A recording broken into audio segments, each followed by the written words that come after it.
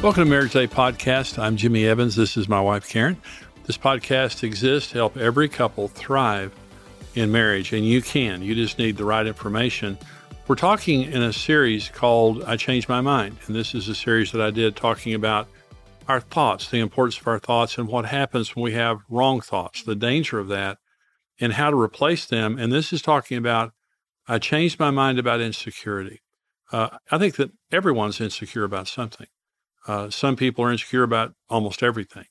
And so this message will really help you to understand from the life of the Apostle Paul how we can be truly secure in God. Karen, thank you for joining me today. Thank you. I'm glad to be here. And we've got some questions from our viewers that we're going to talk about here. I think you have a question there. I've been married twice over the past 20 years, and I'm considering marrying again. How can I ensure a successful marriage this time? Well, getting the right information, and, I have 4 Laws of Love book, Marriage on the Rock. We have XO Marriage. We have all kinds of information. Getting the right information, also making sure that you're marrying someone that is a believer. Mm-hmm. I believe that God is the most important factor in a good marriage. I agree. And if you share the same faith and the same values, that's the most important thing. It's not chemistry. And guys can say they're Christians, and it's like, oh. That's right. You need to know a person long enough that you know that they're a Christian or not.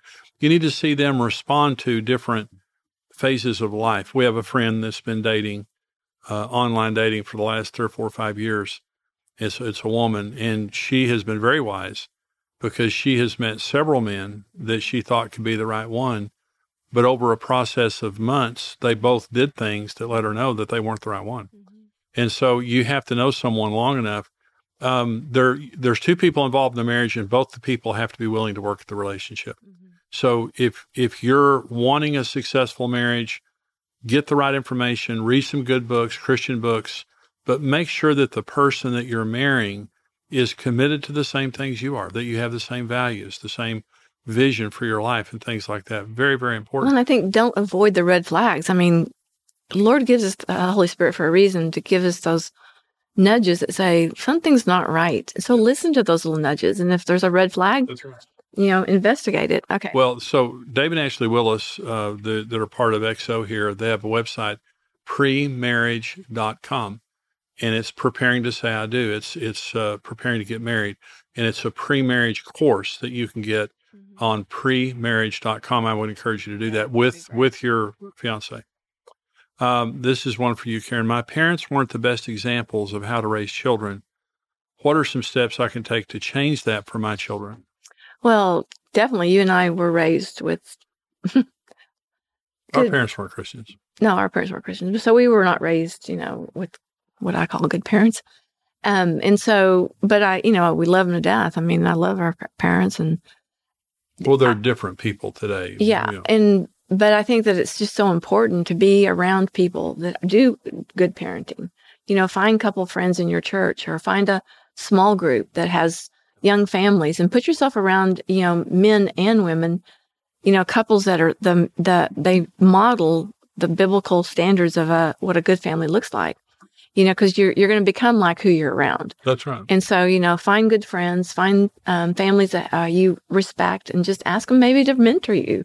Just say, we'd love to know how do you do it. You and I have done this, Well, that's how we got married, with all the wrong thoughts in our head related to values, priorities, parenting.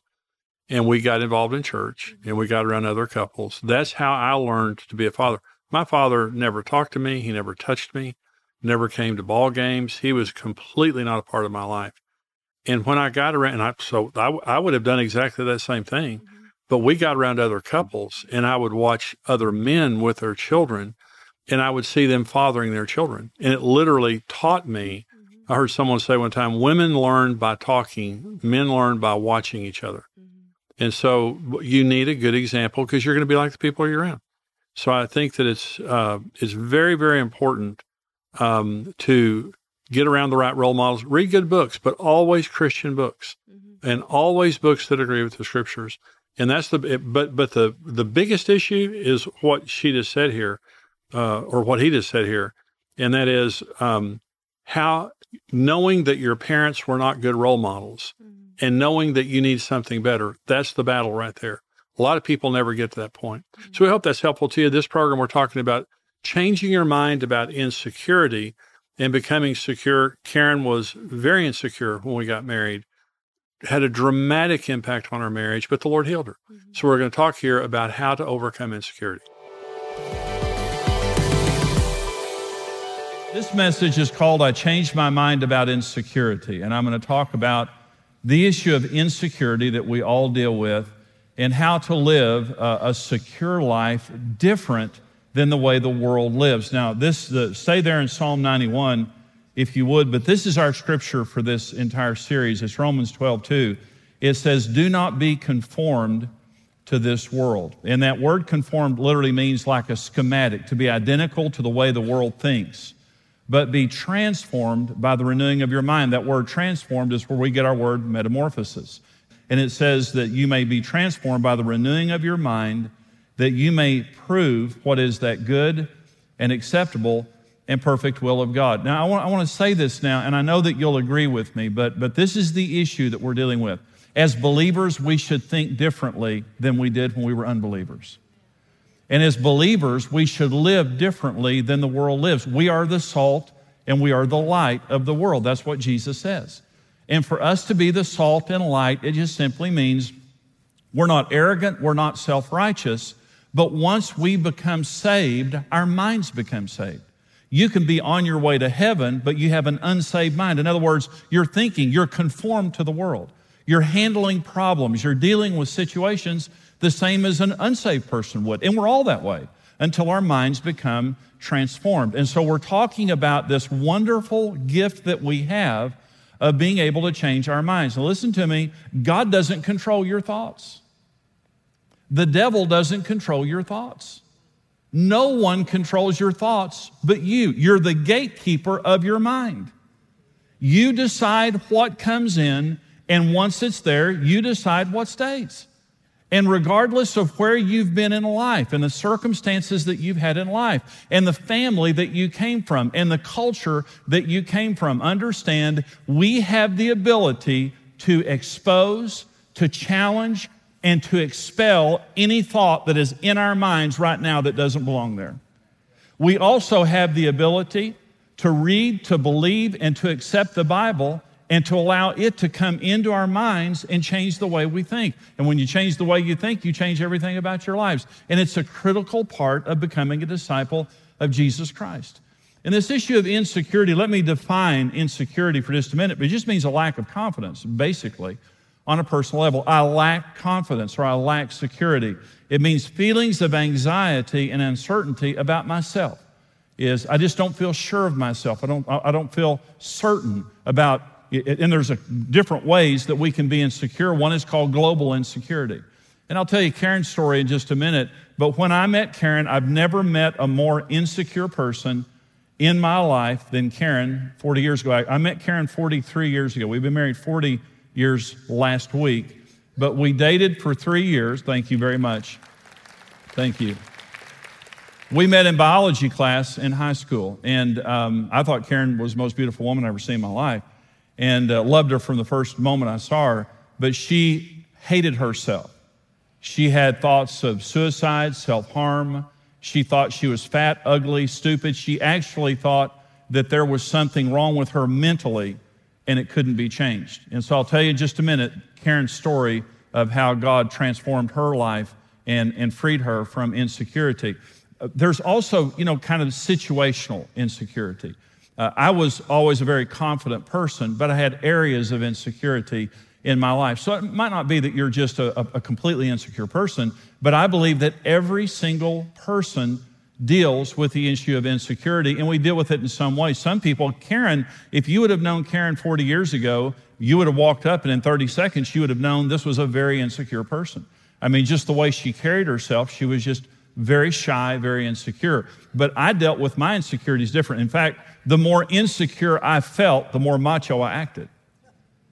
And so if you walked up to Karen and you were kind of intimidating to her, she would just cow down and just go into, a real shy type of a way. If you came to me and made me feel insecure, I'd shove my chest out at you and just stand and stare at you. But I was insecure. On the outside, I was acting macho. Let me say this. You all deal with insecurities. We all deal with insecurities in our own ways. Whether it's right or wrong, whether it's turning to God or turning to a substance, whether it's godly or not godly. I believe that every single individual feels insecure at times, and we deal with that, and it's either an opportunity for God or the devil. All of our insecurities, we're going to deal with them in some way, right or wrong, and it's going to become an opportunity for God or the devil. Let me say this. You'll either live your life insecure, falsely secure, or secure in God. And the only true answer for insecurity is a personal relationship with God. You'll hear me say that through this entire message. That is the only answer. And the world does not have security in God. When the Bible says don't be conformed to this world, it's saying don't solve your problems the way the world solves problems. Let me say this. You know that I'm telling you the truth. The world finds security in money, right? And there are financial instruments that are called securities. But I think in 2008, we learned they're not so secure, right? There's a woman, I'm from the Texas Panhandle, and there's one of the families that found a lot of the oil and gas in the Texas Panhandle. And I grew up in a community with their name everywhere. They were very philanthropic people. Hundreds and hundreds and hundreds of millions of dollars. And good people. They were just very generous people. One of our pastors, before he came on our staff, he was a stained glass artist. And he was doing some work in one of her homes. She had homes all over the world. She had an apartment in New York City. She was a huge donor to the Metropolitan Opera.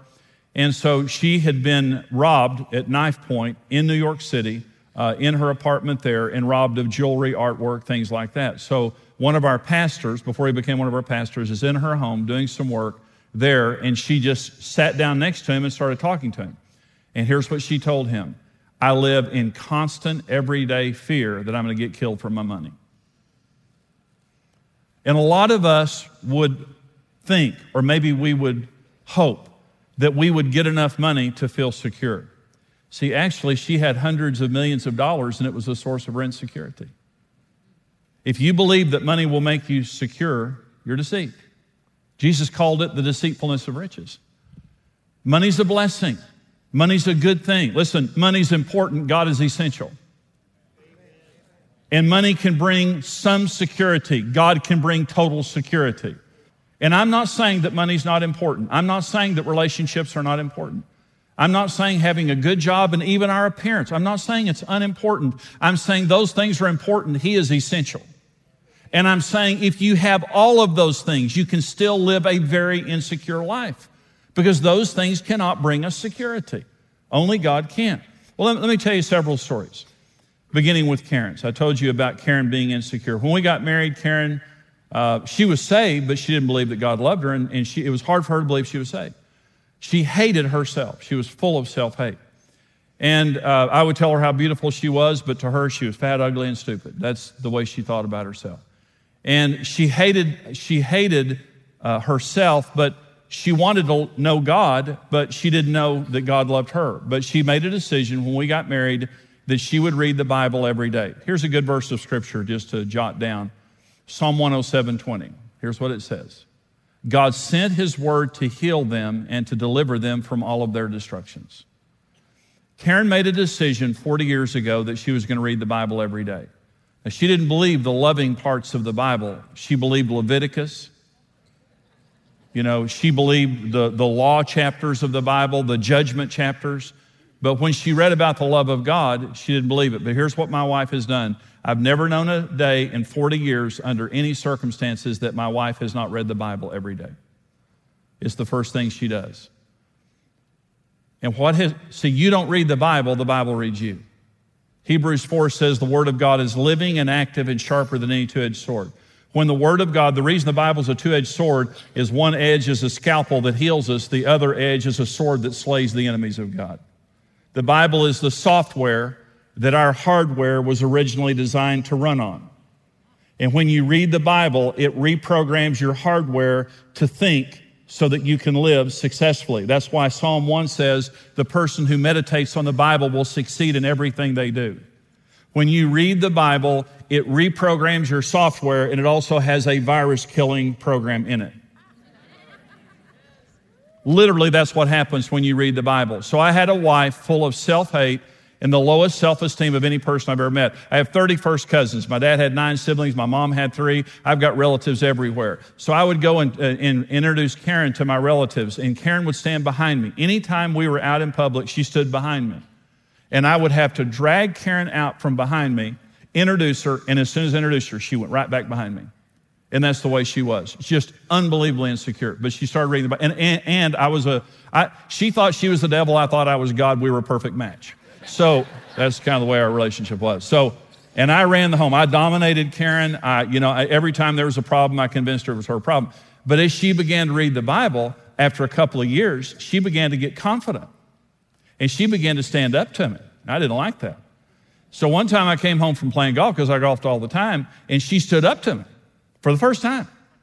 And I tried to sit her down like I always did. I tried to make her think it was her fault. And, it's kind of, verbally bully her there. And she didn't take it.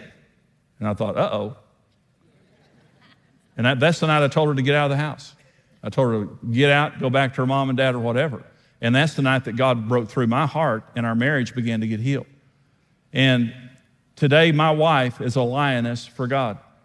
I can't take any credit for it. God healed my wife as her mind was transformed by the Word of God. She read the Bible. No one can do this for you. No one can read the Bible for you. The devil wants your Bible gathering dust on the coffee table so he can destroy your life. Listen, before he defeats you, he disarms you. And the Bible is the sword of the Spirit. You pick up that sword and you can defeat any enemy. Anything can happen when you get the Word inside of you, but you've got to get the Word inside of you. God doesn't control your thoughts. The devil doesn't control your thoughts. You control your thoughts. And the Word of God is nuclear. It's not like any other thing. It's nuclear. It gets inside of you and it transforms you. And today, the wife that is full of self-hate, she loves herself. She loves God. She's healed. I think she's too healed, actually. She's dominating me now. I'm fighting for that. So let me tell you another story. This King Saul. And I'll just tell you this story. It's recorded in 1 and 2 Samuel in the Bible, but God was the king of Israel. Israel was a different nation because God was their king. They didn't have a human king. They had God as their king, and they got tired of God being their king. And they told him that. They said, we want a human king like all the other nations. Think about that. And God said, I'm sorry that you're tired of me being your king. I think I'm doing a pretty good job. I think I'm a pretty good king. But because you've asked for a human king, I'm going to give him to you. And let me tell you, he's going to break your heart. And God told them exactly what would happen if they had a human king. And they said, we want a human king. So he gave him Saul. Saul was the first king of Israel, and he was a totally insecure man.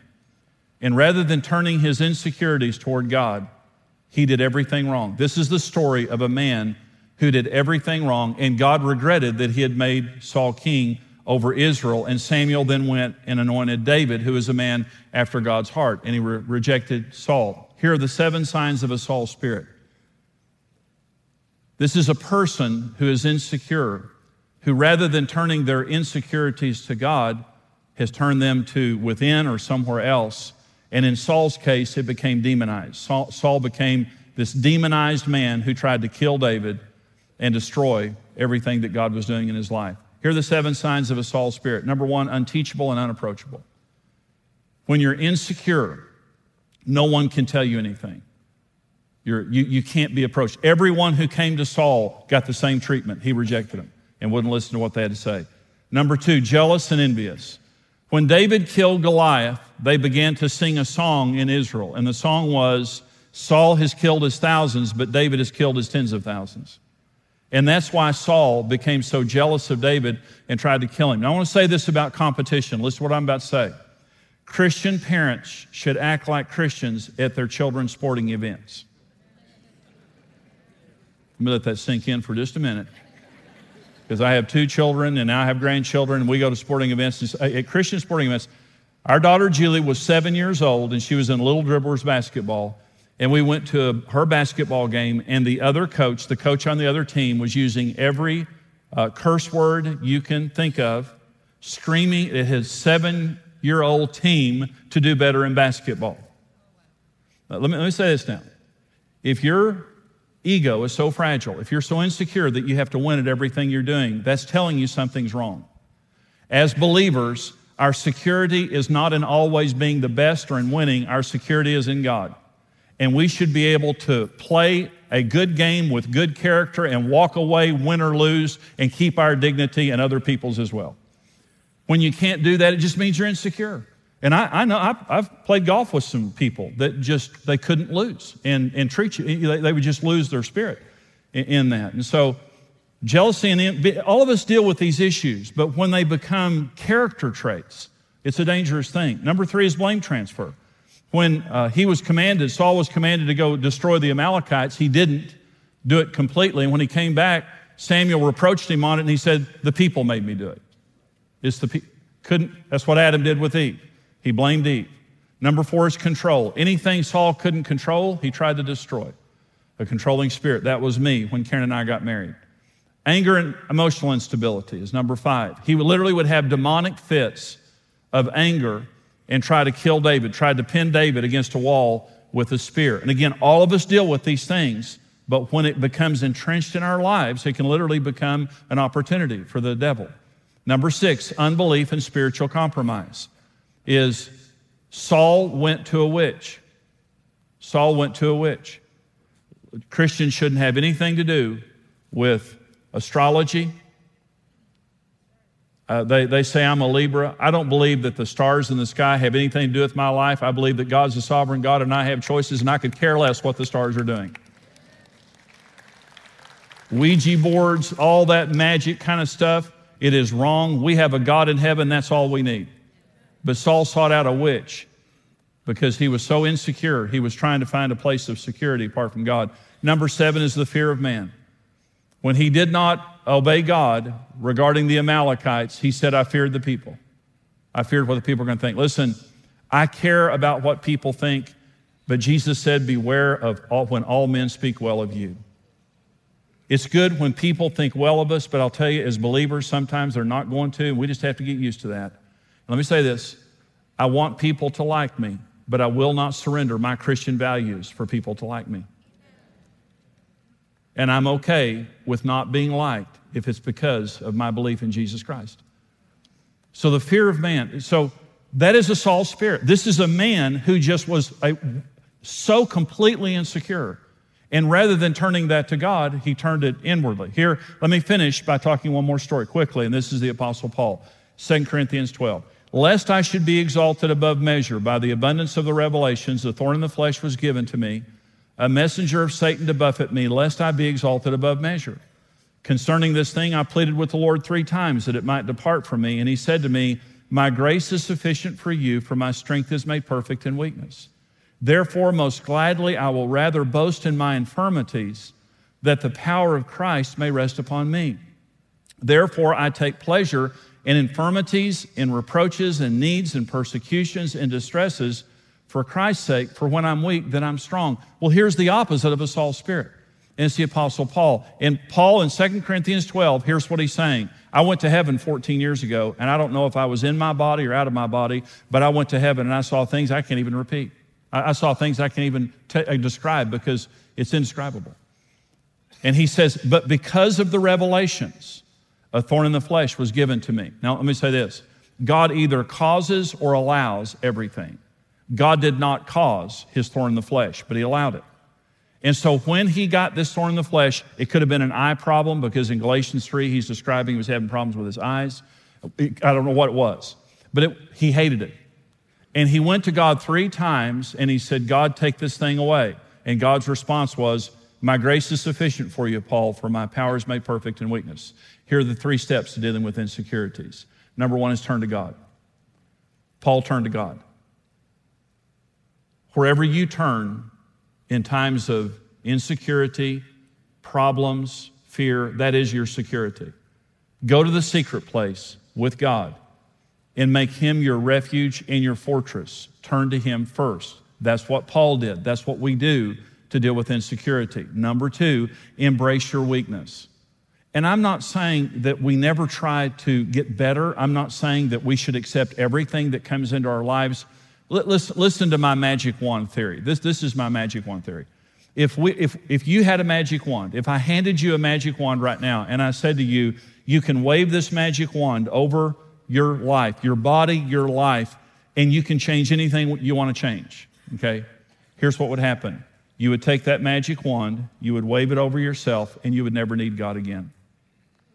Because you'd make yourself beautiful, rich, popular, powerful, right? That's why the magic wands are not available in the foyer. God, the things that we feel bad about and make us feel insecure are why we need God. If we could change what we don't like about ourselves, we wouldn't need God anymore. God loves being a daddy. God loves being a shepherd. We're sheep. God made us sheep. God made us to where we are weak. We're weak people. We're weaker than we would want to admit. We need a Savior. We need a shepherd. We need God. And the way the world thinks when they're in need is they're trying to look for something, a substance, a thing, something on them or in them to change the way that they think and to make them feel secure. And it doesn't work. The difference between the way the world thinks and we think is they run to something, we run to someone. And we embrace our weaknesses. The Apostle Paul ends, he begins by pleading with God, God, take this thing away. God, take this thing away. He ends by saying, I rejoice in my weaknesses. I rejoice in my infirmities. I rejoice in these things because when I'm weak, then I'm strong. What does that mean? When I turn my weakness to God, it becomes strength because God and me are a perfect team. I'm not that smart. He's a genius. I'm weak. He's powerful. I don't know where I'm going, and he has an eternal perspective. We're the perfect team. When I admit that I need him, I need God. I need God. I need God. I need him. And that's the confession that leads to strength. That's the confession that leads to security. But we can't find God until we admit our need for God.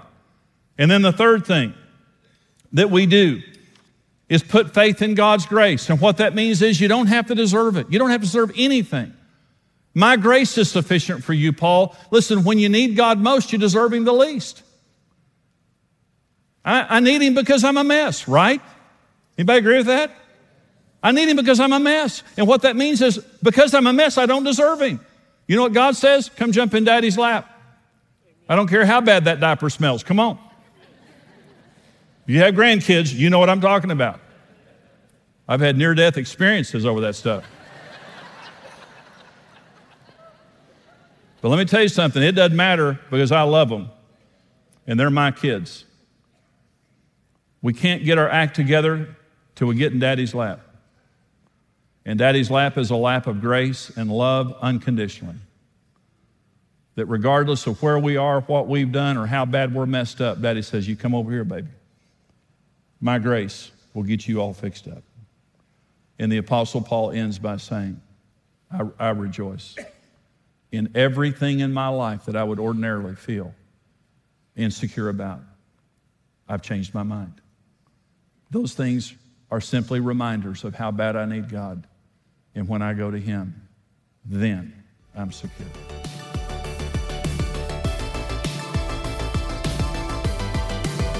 Hey, this is Brent Evans with XO Marriage, and I want to thank you for listening to the Marriage Today podcast. We believe your marriage has a 100% chance of success if you do it God's way. If you enjoyed today's teaching and want to keep learning, hey, subscribe to the Marriage Today podcast and take some time to leave us a review. Your reviews help us spread the word and can encourage someone else in need. For more great marriage content, check out xomarriage.com, where you can see all of our marriage building resources, articles, and live events.